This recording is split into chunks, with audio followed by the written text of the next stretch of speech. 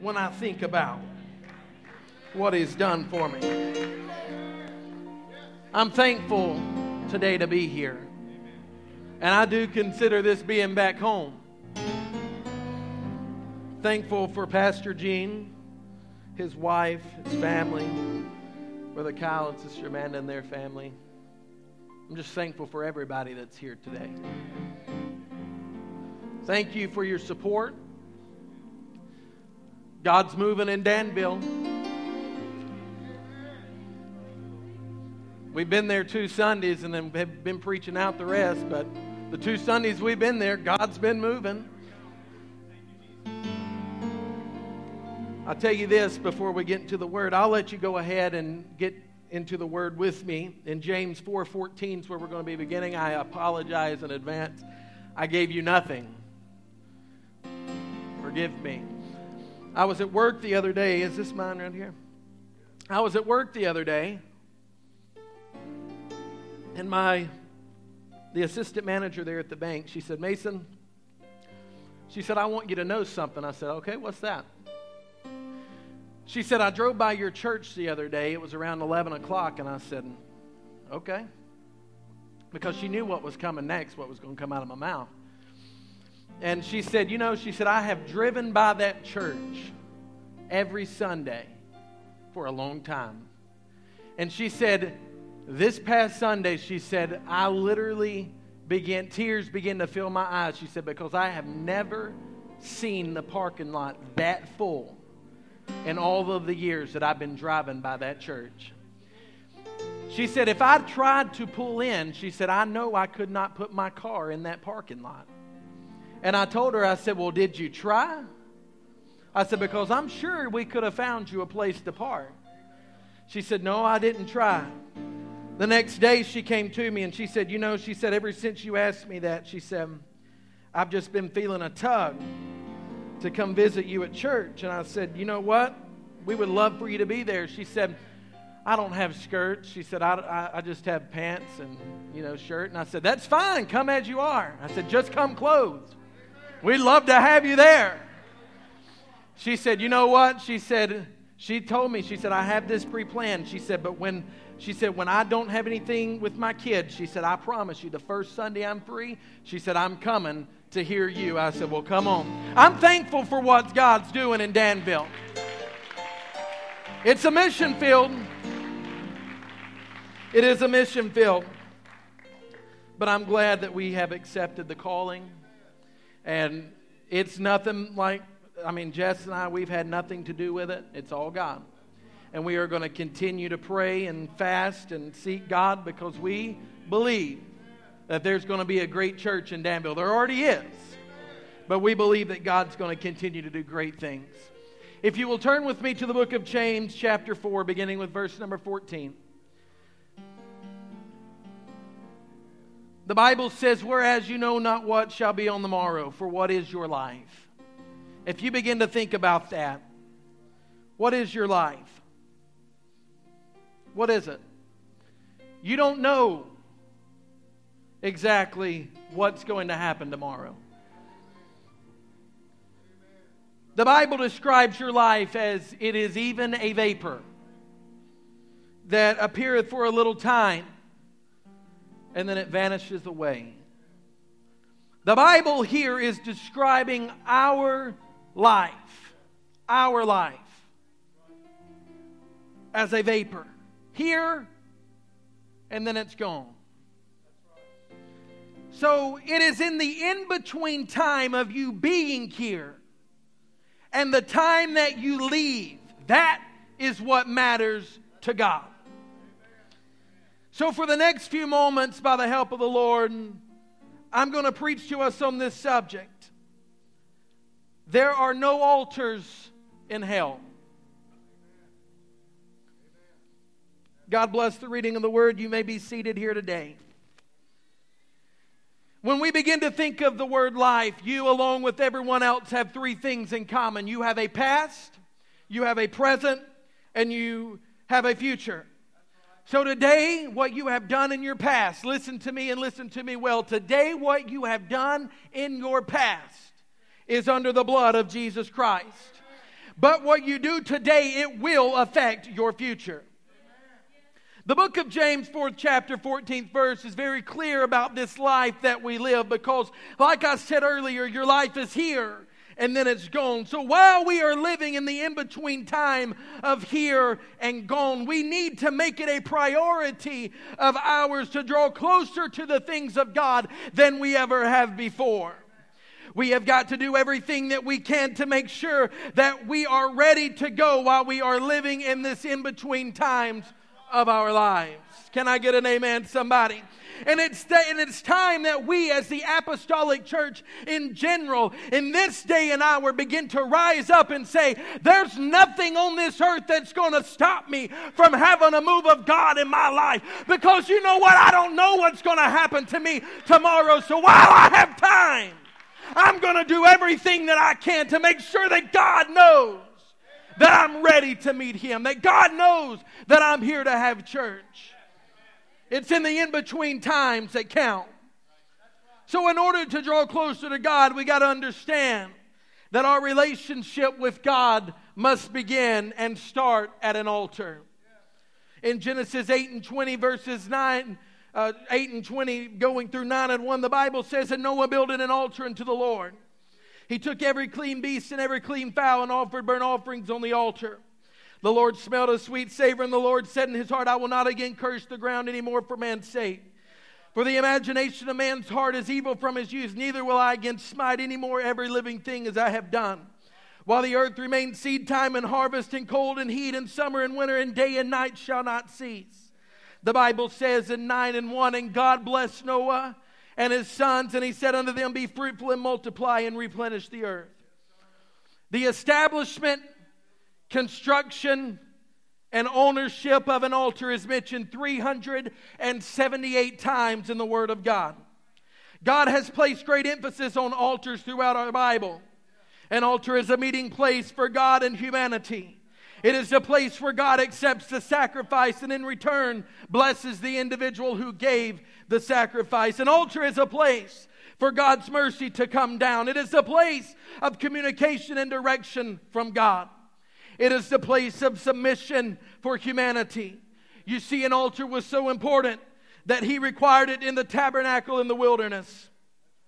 The brazen altar was put directly in the front of the entrance into the tabernacle.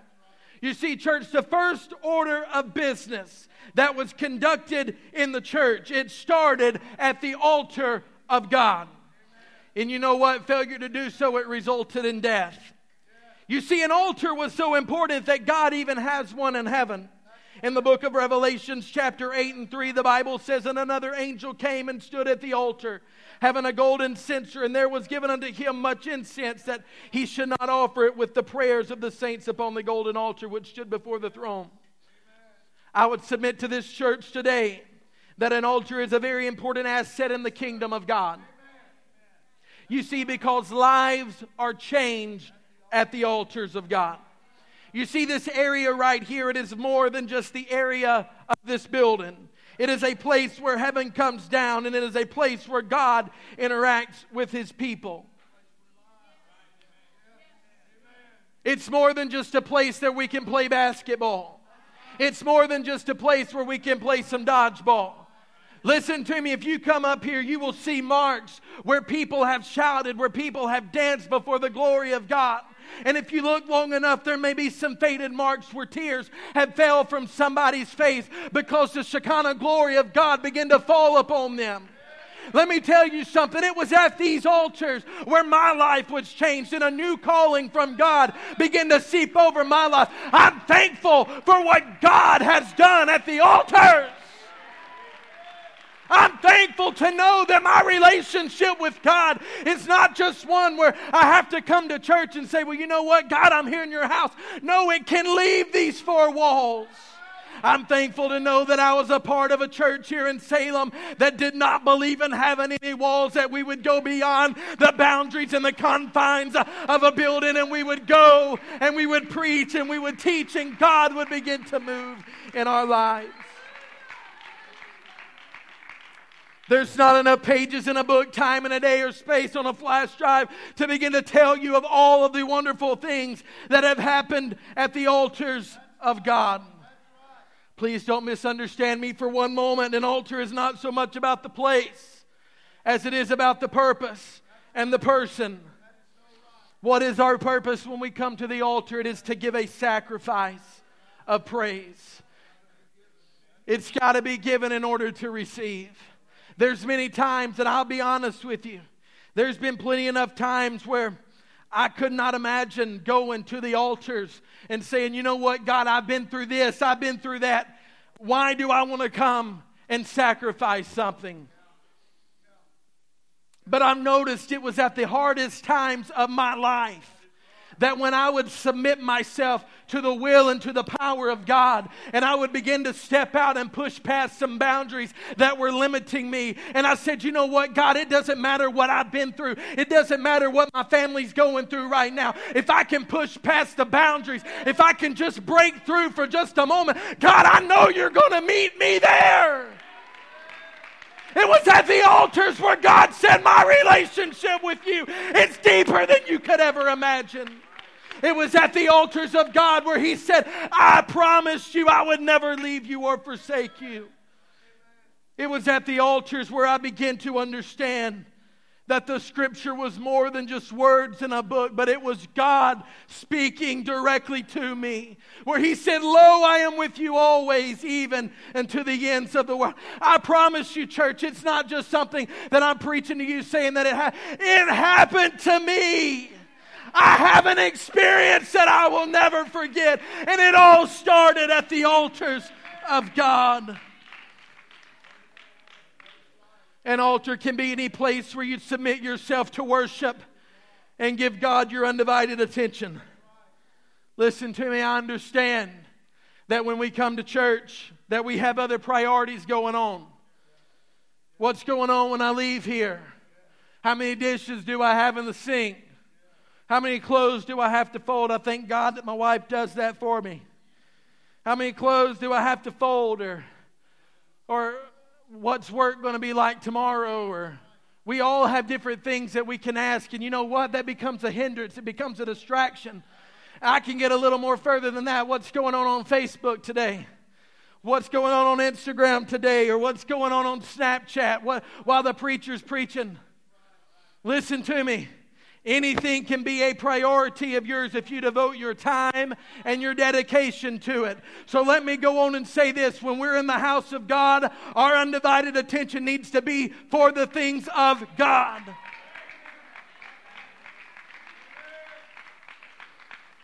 Now, if I can say this in my personal opinion, I feel very guilty when I come into the house of God and I don't worship Him.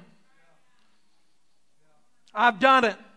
I'm not going to lie to you. I've done it. I've been to church and I didn't feel like worshiping. I sat there. I felt very guilty about it. Because like I said, you don't know like I know what God has done for me. And so you know what? Me sitting on a chair or sitting on a pew, when I know that God has brought my family a very long way, that when God has saved my sins, that I know that God died for me, He shed His blood for me, He gave His life on Calvary, then why should I begin to sit there and say, you know what, God, I'm not going to worship you, I'm not going to feel after your presence, because I know that without a shadow of a doubt that you've done some great things for me. I get happy when I think about everything that He's done for me. I begin to shout when I think about what He's done for me. I feel very guilty when I come to church and I don't feel after the presence of God, and I don't seek Him, and I don't yield to the power of the Holy Ghost. Let me tell you something. You don't know what could happen to you when you leave this place.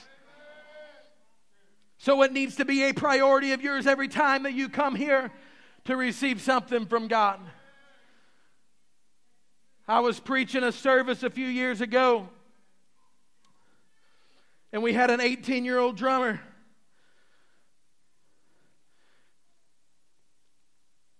And the power of the Holy Ghost just began to move, and the preaching of the word came forth, and this drummer I watched, he shouted from the altar to altar, just from side to side. He began to just go, and I remember thinking to myself, he's really getting a blessing.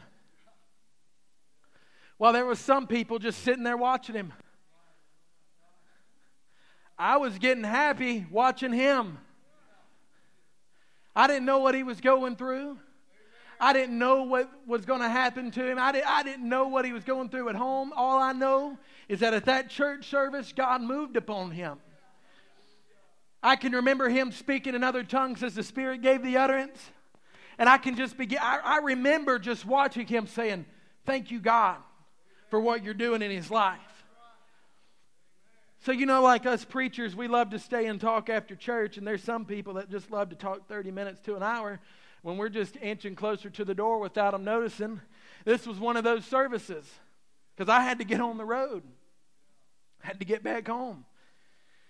I can remember going to the door and hearing all of these sirens going. I saw fire trucks flashing. I saw ambulances going by. I saw police cars going by.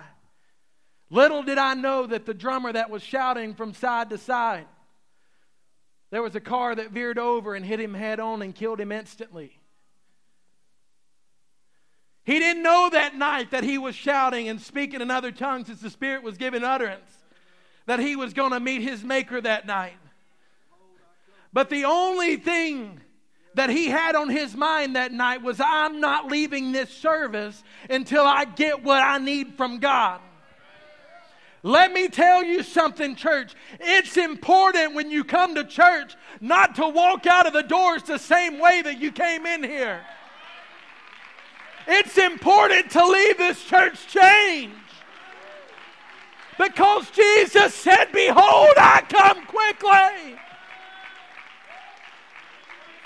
And that God is going to come back after people who have made their self ready. So let me go on and tell you this. If I need to shout a little bit in service, you better get out of my way because I'm going to shout. If I need to run a little bit, you better get out of my way because I'm going to take a lap. If I need to jump, you better get out of my way because I don't know which way my arms are going to move. I'm going to jump to my ability because I know that God has something for me. And when you've done that, God is going to move and great things are going to happen. So I've come to ask you today, did anybody come to touch God today? Did anybody come to seek God today? Did anybody come to find God today? Did anybody come to give Him praise today? Did anybody come seeking an answer today? Did anybody come needing direction in your life today? Then I tell you today, all of that can happen at the altars of God. If you want to feel Him, seek Him at an altar. If you want to find Him, church, seek Him at an altar. If you want to give Him praise, then why don't you begin to seek Him at the altar? The first recorded altar builder in the Word of God was Noah. Nowhere in the Bible before the flood is there mention of an altar. You see, Cain and Abel, the Bible says they gave sacrifice, but no altar was built. The first thing that Noah did when he came off the ark after the flood was he built an altar. Why? Because Noah was thankful that he found grace in the eyes of the Lord that day. Because Noah made a new beginning in his life that day. Something happens when you come to an altar ready for change in your life. You're not going to get changed. You're not going to leave this church differently if you come up here and you stand up here and there's no motive whatsoever. If you want change in your life, you've got to be willing for God to change you. You've got to be willing for God to come inside of you and say, hey, you know what? Everything that's going on right now, I'm just going to cleanse you of that. But if you're not willing for God to move in your life, you better forget it because it's not going to happen. You've got to be a willing vessel for God to be able to use you. Sometimes, and I'm speaking from experience, sometimes we're going to go through things in life and we're not always going to understand why God is allowing us to go through these things. We're not. But let me assure you that no matter the battles that you're going through, that God is with you every step of the way. You know what? It took me a little while to realize that. But after I found out that God was walking hand in hand with me, my fight got a little bit easier. My fight got a little better because I knew that God was walking with me. Let me go on and say this. Don't you for once judge somebody that walks through these doors that don't look like you, that don't talk like you, that don't walk like you, that don't act like you, that don't dress like you. You don't know what they're going through. You need to be thankful that God has allowed these doors to be open for whosoever will. Because the waters in this place are troubled. And if you're wanting God to move in your life, then come and drink of the water of life freely today. You see, it's at the altars of God where sinners' lives can be transformed. It ought to be your prayer in this church today. God, send us some new lives into our churches so they can find the altars of transformation. Lives are changed at the altars of God. In 2 Corinthians 5:17, therefore, if any man be in Christ, he is a new creature. He's a new creature. He's not going to look like you, but he's a new creature. He's not going to walk like you, but he's new. You see why he's new? Because the Bible says old things are passed away. It's not our business to remind them of the things that they've went through in their life. It's not our business when the blood of Jesus Christ has covered them to say, well, you know what? I'm going to look at you differently because I know you've done this. No, old things are passed away and all things have become new. You see, because lives are changed at the altars.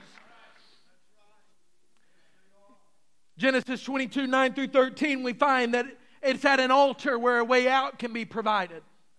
Because the Bible says, and they came to the place which God had told him of, and Abram built an altar there and laid the wood in order and bound Isaac his son and laid him on the altar of the wood.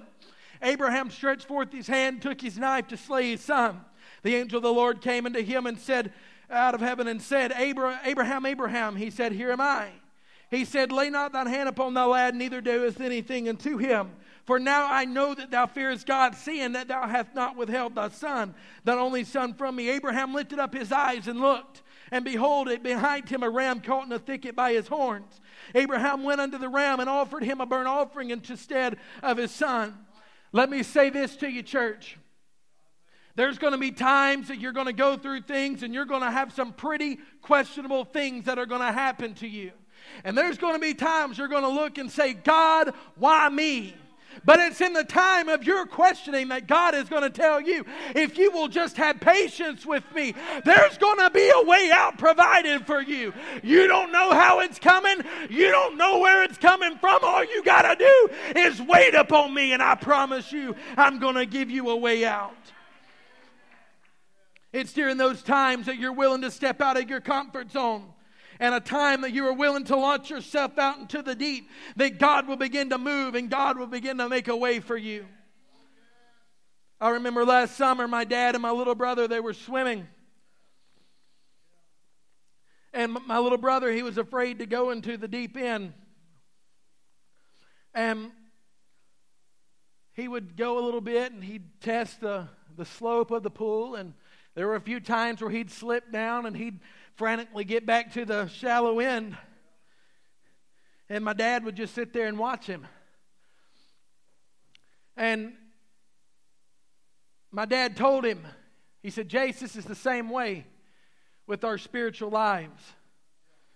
He said, because some people are comfortable in the shallow walks with God and the shallow feel-good encounters of God. But when we have to get into the deep end, we become nervous and we become scared, and we try to get back to the shallow end where we're comfortable with the things that we've been through. And you know, and when in reality, it's in the deep end of the pool where we learn to swim.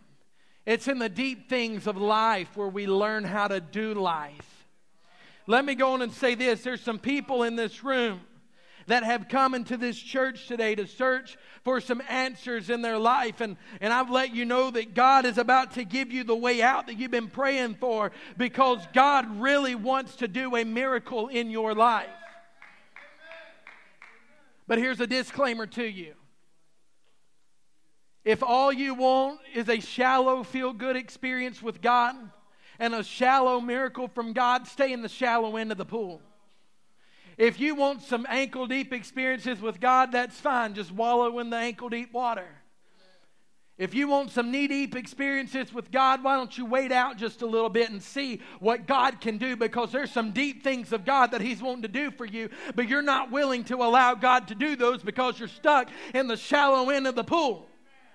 And God's just giving you some shallow miracles. He's waiting on somebody to step out into the deep and get uncomfortable. And because He's going to give you some deep miracles with Him.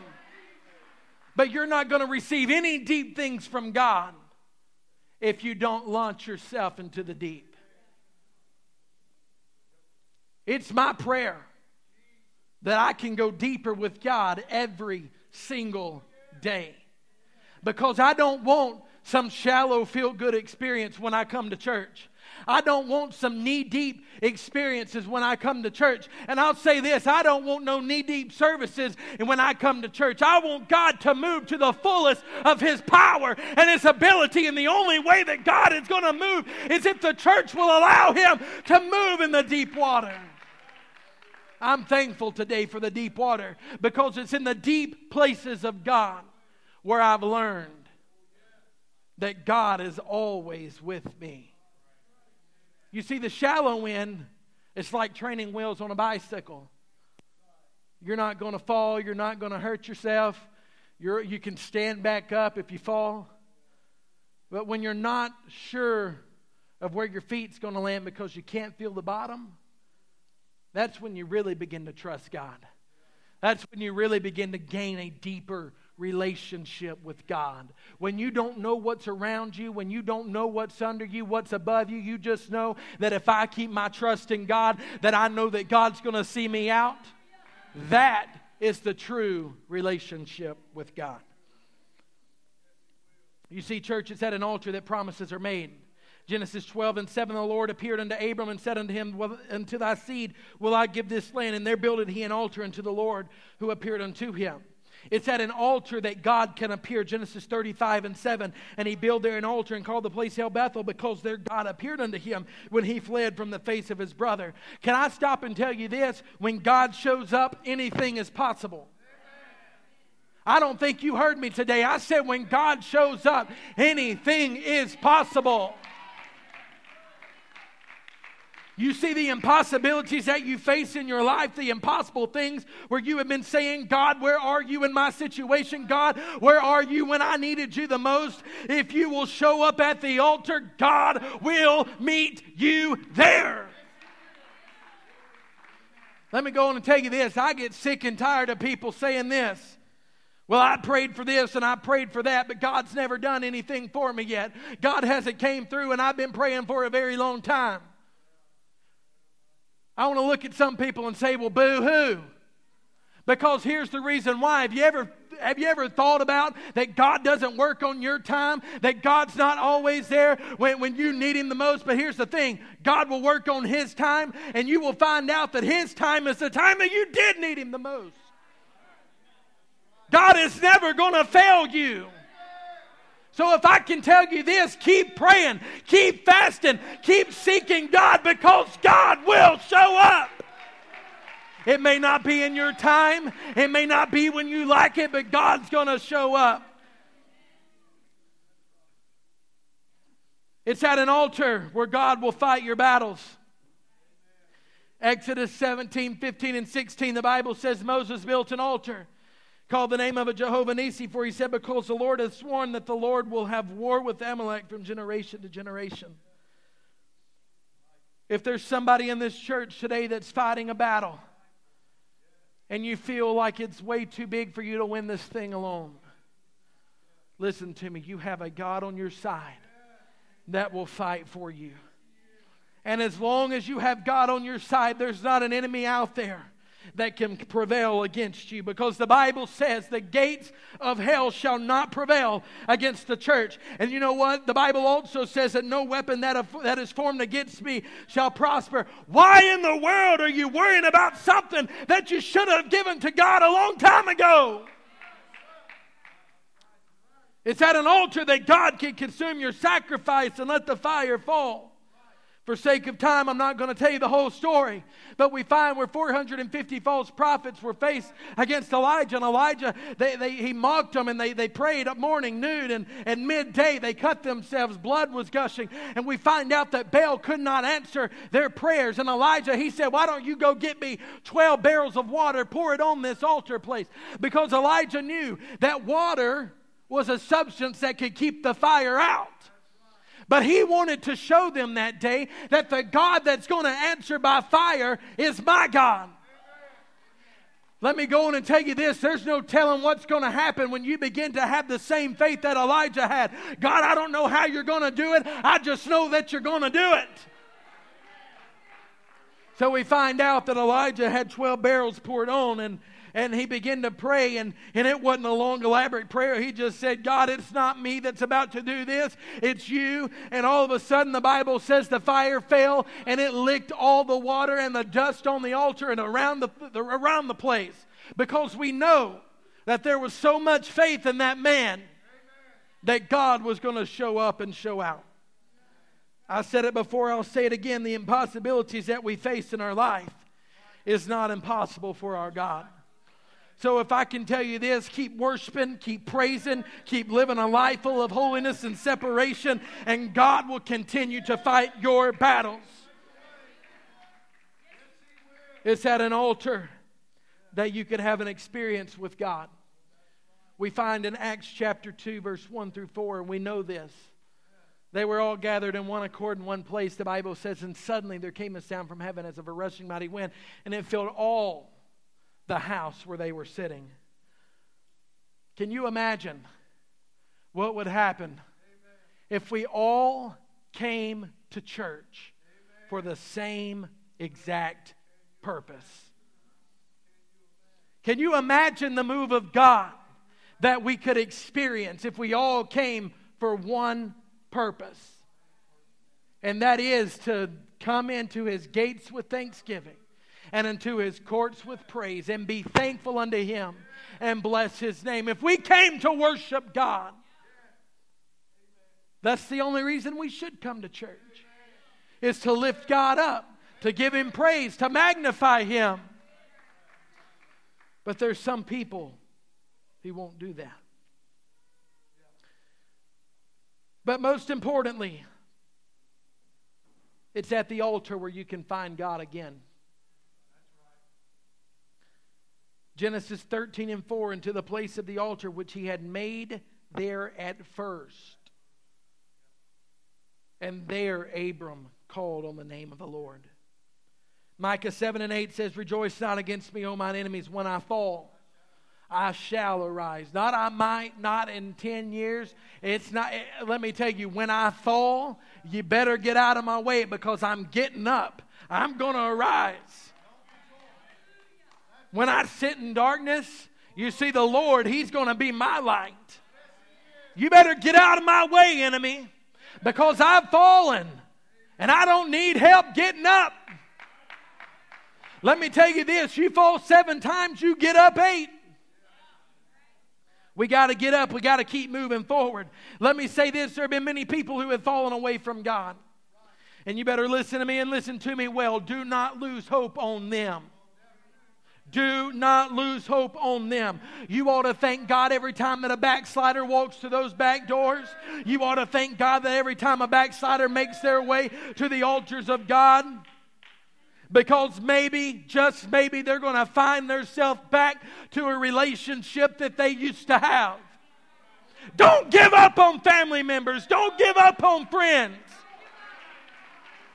Because in due time, God's going to bring them back to reality and show them what they're missing. As I begin to bring my plane to a landing, the book of Luke, chapter 15, 11 through 24. The Bible says, and there was a certain man who had 2 sons. The younger of them said unto his father, Father, give me the portions of good that falleth to me. He divided unto them his living, and not many days after the younger son gathered, and he left. He took a journey into a far country. The Bible says there he wasted his substance of riotous living, and when he had spent all, there arose a mighty famine in the land, and he began to be in want, and he went and joined himself to a citizen of that country, and he sent him into the fields to feed swine, and he would have fain filled his belly, and with the husk that the swine did eat, no man gave to him. Nobody. This boy had it all. Everything he needed was back home. Everything that he could have ever imagined was back home. He had food, he had water, he had a bed, he had a roof over his house, but now he finds himself saying, you know what? I don't want to be here anymore. I want all that I have and I'm gone. So now he finds himself in a messy situation. It doesn't matter, listen to me, it does not matter how far that one has strayed from God. Here's the reason why. Because as long as they know how to get back to the altars of God, He's going to change them. He's going to wrap His loving arms around them. As long as they know how to get back to the Father's house, He's going to meet them there. Luke 16:19 through 31. The Bible says there was a certain rich man which was clothed in purple and fine linen, and he fared sumptuously every day. And there was a certain beggar named Lazarus, which was laid at his gate full of sores. He was desiring to be fed with crumbs which fell from the rich man's table. Moreover, the dogs came and licked his sores. And it came to pass that the beggar died and was carried by the angels into Abraham's bosom.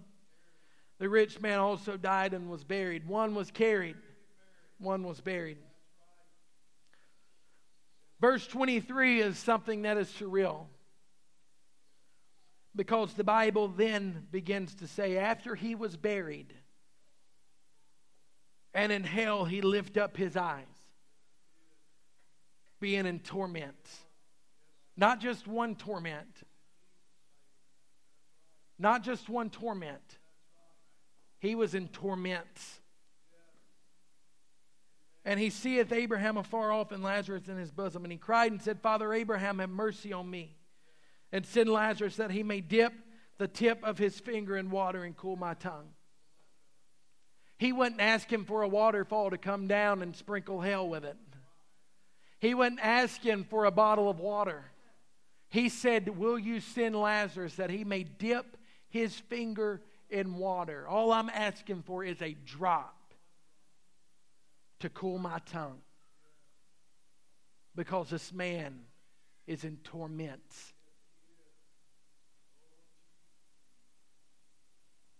But Abraham said, Son, remember that thou in thy lifetime receiveth thy good things, and likewise Lazarus evil things. Now this is Jesus speaking. And likewise Lazarus evil things. But now he is comforted, and thou art tormented. And besides all of this, between us and you, there is a great gulf fixed, so that they which would pass from hence to you cannot, neither can you pass here, that thou would come from thence. Then he said, I pray thee therefore, Father, that thou would send him to my father's house. For I have 5 brothers, that he may testify unto them, lest they also come into this place of torment. This place was so bad that he said, will you send him to my father's house? Because I got brothers in my father's house that need to know that hell is not a place where they belong. But yet he said, we cannot. And here's the reason why. Abraham said unto him, they have Moses and the prophets, let them hear. He said, nay, Father Abraham, but if one went unto from the dead and they repent, he said unto him, if they hear not Moses and the prophets, neither will they be persuaded through one who rose from the dead. They had preachers. They had prophets. But yet they're not listening to the stern warnings coming from hell. This day and hour that we live in, we have preachers, we have prophets, we have people preaching about hell all the time. But yet there's people who will let it go in one ear and out the other. And if I can tell you anything, it would be this: will you please, for your sake, listen to the message that is coming from hell today? That hell is not a place that the church belongs. Abraham told him they had preachers there. The rich man said, but they're not going to listen to them. Maybe that they would listen to someone that would rose from the dead. Take it to heart that hell is not a place where repentance is. You can cry, you can beg, you can plead to God all day long, but God will never hear the prayers from hell. You see, because there is no altar of repentance in hell. There's no meeting place with God there. The rich man is screaming out to somebody in this church today that hell is not a place where we belong. And if you're playing games with God, today is the time that the game's in, and let God take over your life today. You see, we don't have much longer here. And God's going to come back after a church who has made herself ready. If we're not ready to go, we're going to find ourselves in the same situation that the rich man's in. The rich man would have us finish the story of the prodigal son if the musicians will come and we stand to our feet today. We left off at verse 16 to where he got everything from his father. We know that he was in the house. We know that everything that he could have ever wanted was in the house. He had food in the house. He had drinks in the house. He had bread in the house. He had shelter in the house. He had everything that he could have imagined in the house. But he said, Father, I want it all. So now we pick up at 17, and the son's in the pig pen.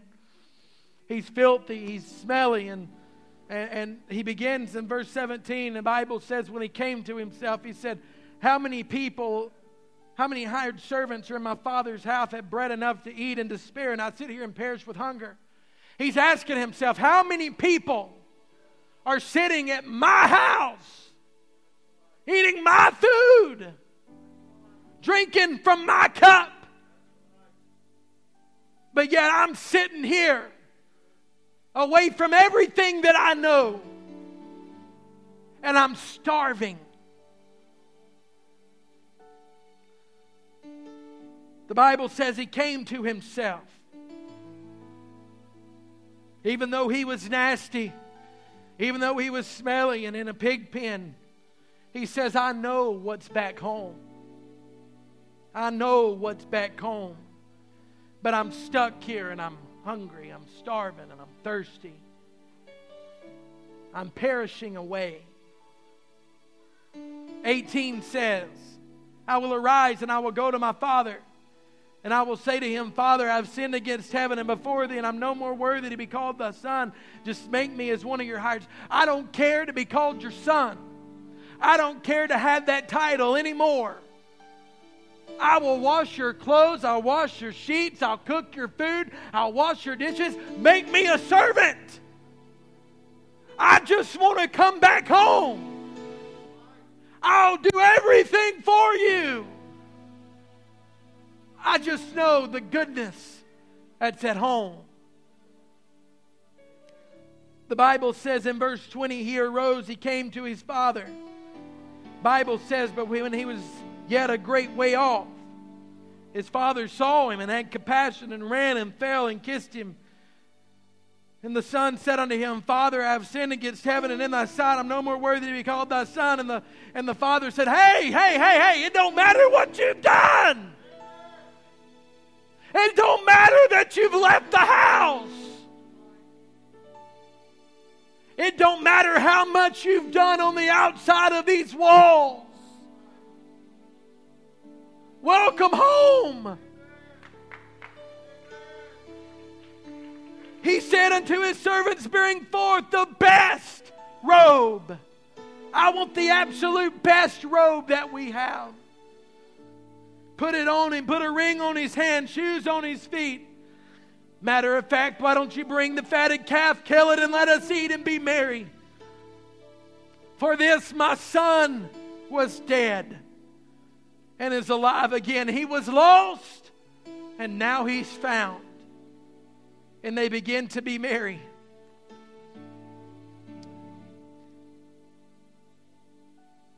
I believe in this day and hour that we live in, and I believe it so strongly, that God is about to send the prodigals home. Here's the reason why. Because God knows that when the prodigals come home, that heaven's going to be ready for the bride of Christ to come home. There's some people that's on the outside of these four walls right now that you may have given up hope on, that you don't know exactly what they're doing right now, that you don't know how far that they're straying, but God knows everything that's going on. And if I can say this, I believe that God is about to prepare this place here in Salem, Illinois, to be a prodigal sanctuary. Because this is like the motto of Planet Fitness. This is a judgment-free zone. It doesn't matter what you've been through in your life. It doesn't matter the things that you're going through now. Let me tell you something, church. There's not a drug addict so strong that God can't help them. There's not an alcoholic so bound that God can't heal them. He's about to prepare this place for the prodigals to come home. Every head bowed in this place right now, and every eye closed across the house. Hell has no place to repent, to find God, to start over again, to get it right, to find grace and mercy. Listen to me while your head's bowed. In hell, everyone's going to pray and ask God for mercy. But in hell, there are no altars. The best thing about an altar is it's available all the time. And I can tell you right now, there's an altar here in this church. And you may have come today expecting a different preacher, a different sermon, but God has led you here right now. And you know what? This sermon may not be for you today. And I ask you, and I beg of you today, and I pray of this right now. If you didn't need this sermon, but there's somebody in your family that did, when you come to this altar, don't pray for yourself. Don't pray that God will just move in your life. I want you to find somebody that's in your family that you can pray for, that you can stand in the gap today. And I want you to begin to pray that God will smack them upside the face today. And that God will bring them back to reality where they need to be. I don't know what you're going through in your life today. I don't know the things that have happened this week to you. I don't know of anything like that. But I can tell you this. If you want God to move in your situation, if you want God to find you today, there's an altar here, right now. Without any singers right now. Just the piano playing softly.